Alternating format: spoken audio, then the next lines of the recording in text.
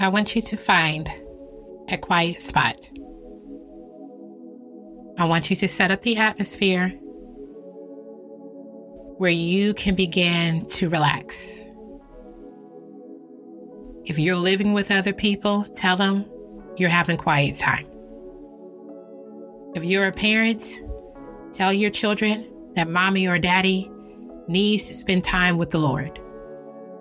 Tell your spouse, please make sure that the house remains quiet so that I can meditate and allow the Word of God to wash over me. Put your phone on silence. Turn on Do Not Disturb. Whatever you have to do, I want you to be intentional about this time. Because I want you to really breathe in the Spirit of the Lord and allow the Word of God to encourage you. Do not wait for Sunday or the next Bible study to find someone to encourage you. But I want you to take this time to allow the Word of God to encourage you in this very moment. So we're going to meditate and we're going to be still so we can hear the voice of the Lord to ease our very pain. And the specific pain that I'm speaking of is the pain of the mind, the emotional pain, the amount of frustration and worry and anger and doubt that is running rampant in the world is saddening. So I want us to encourage ourselves. Are you relaxed? Are you ready? First, let's acknowledge God. Lord, we thank you for giving us this time to where we can meditate on your word day and night. Let this be a tool where even in times of doubt, in times of discouragement, in times of feeling low, we can put this on and allow your word to encourage us. Allow your truth to really ring clearly within our minds. We invite you in, Holy Spirit. Let your presence become so heavy, where when we leave out of this moment with you, there will be transformation that will last for a lifetime, where people can see that we have spent some time with the Lord. Our language has changed. Our thought process has changed. For your word says in Romans 8:18, I consider that our present sufferings are not worthy comparing with the glory that will be revealed in us. This gives us hope that no matter what we are suffering, it is not worth its weight. It is not worth our thoughts. It is not worth anything compared to the glory that will be revealed in us. So God, reveal to us in a visual sense how small our suffering is compared to the glory that will be revealed. Compared to you, compared to your love, compared to your peace, compared to your provision, compared to your wisdom, and compared to your glory. You are so kind, where you allow us to cast our cares over to you, so that the suffering will not consume us. The suffering will not take us out, but it is yet to strengthen us so that we can see the glory within you. Your word says in Romans 8:31, if God is for us, who can be against us? He who did not withhold his own son, but gave him up for us all, will he not with him also give us everything else? Who will bring any charge against God's elect?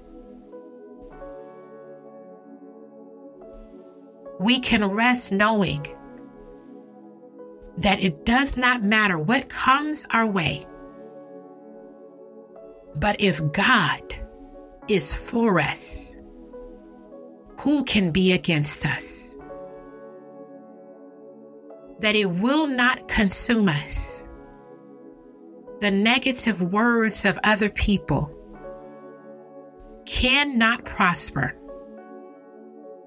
Your word also tells us that no weapon formed against me shall prosper.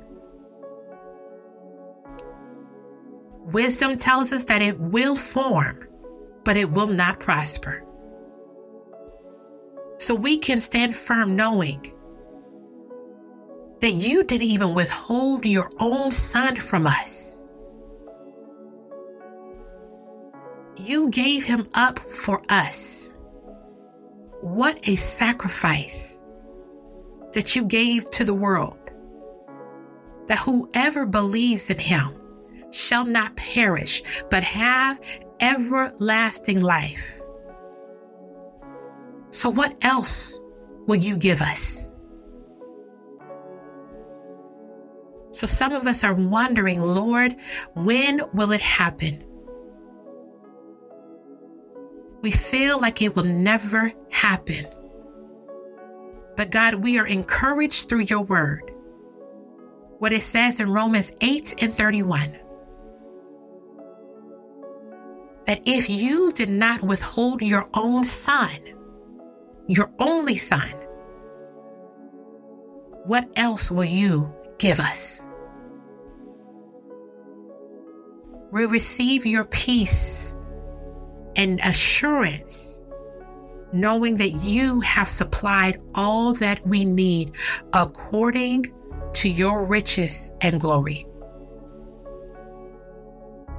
That nothing is impossible. Your word says in Matthew 19:26, but Jesus beheld their thoughts and said unto them, with men this is impossible. But if they will forsake all things for my sake, with God, whatever things I speak are possible.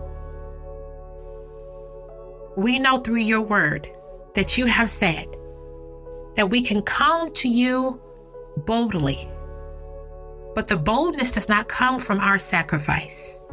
It comes from the sacrifice of Jesus Christ.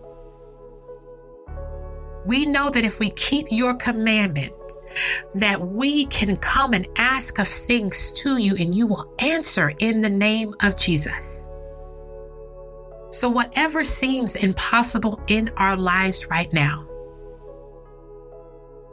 we will imagine the word literally falling over that situation in our minds, and we see the word possible with God. Because God, with you, all things are possible. You have defeated death itself. All things are possible. Everything is subject under you. All things are possible. The enemy has no power that is even equal or greater than yours, because you are the King of kings and the Lord of lords. When the word says that every knee shall bow and every tongue shall confess that you are Lord, everything is under your authority. And what a privilege it is that we have Jesus Christ, who has given us access to the kingdom. What a privilege it is that he died and took on all sin without sinning, so he can be that perfect sacrificial lamb. So that when we come to you, you don't see our flaws, you don't see our mistakes, but you see the blood of Jesus that is over us. What a privilege it is to be called by you. Your word tells us that you have chosen us, but it is the Spirit who has drawn us close to you. Thank you, Lord, for allowing us to say yes. Allowing us to say yes in this moment. So when things seem that it is impossible, for when the enemy tries to tell us that it is impossible, we can stand firm what Luke 1:37 says in the English Standard Version. For nothing will be impossible with God. And the NIV version says, for no words from God will ever fail. Kings and kingdoms will all pass away. Rulers of this world will die. Decrees and promises that humans have said even centuries ago will die. But God, we can stand firm and encourage, knowing that your word never fails. You have left us the Bible, where we can find encouragement, where we can find your promises, where we can find instructions, where we can even find the intimacy that you desire from us, even in Songs of Solomon. We see your wisdom that is written throughout the entire Bible, but mainly highlighted in Proverbs and Ecclesiastes. We see your instructions throughout the word, but also what Jesus gave to the disciples in the gospel, in Matthew, Mark, Luke, and John. You give us ways so that we can walk right and holy in what are the promises you have for us. Your word will never fail. You are not a human. You are not a man where you shall lie. But you are God. Wow. You have chosen each and every one of us, where we can cry out, Abba, Father, who art in heaven. Hallowed be thy name. Thy kingdom come. Thy will be done here on earth as it is in heaven. God, give us this day our daily bread. We can cry out to you and say, Lord, my Father, our Father, hear us in heaven. Come down, lean your ear towards us. And we can stand in faith knowing that you are hearing us. Knowing that because of your Son, we have eternal life, where we will one day rest with you. And we will have a different form of relationship with you. But God, in this moment, we ask that you will allow your Spirit to be with us.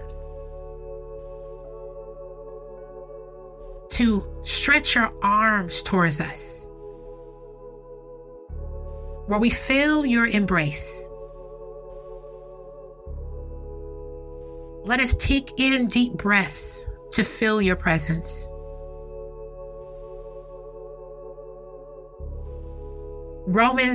Jeremiah 32:17 says this: Lord God, it is you who have made the heavens and the earth. By your great power and by your outstretched arm, nothing is too hard for you. Nothing is too hard for you.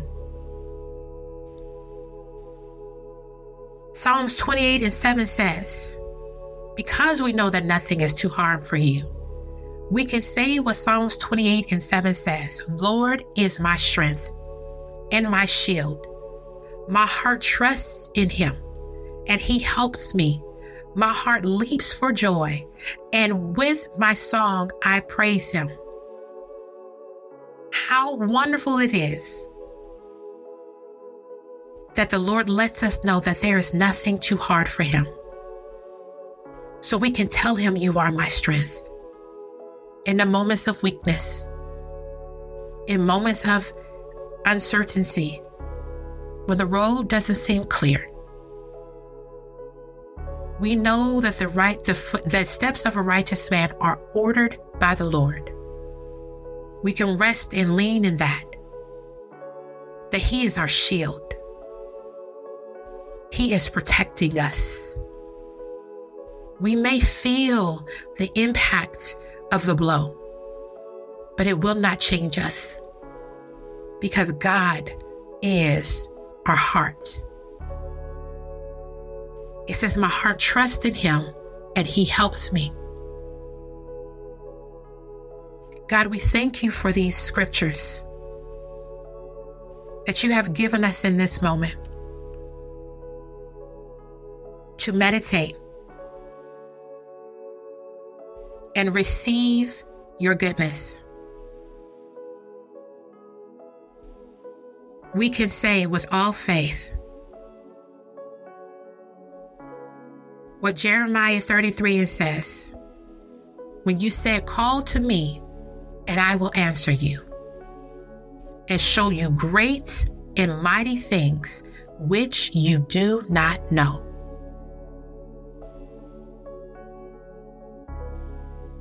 God desires us to call unto him, and we can know and have encouragement and have faith that he will answer us. And along with answering us, he will show you great and mighty things which you do not know. So this gives us the promise to have a mindset and the spirit of expectation that you will blow our minds, Lord.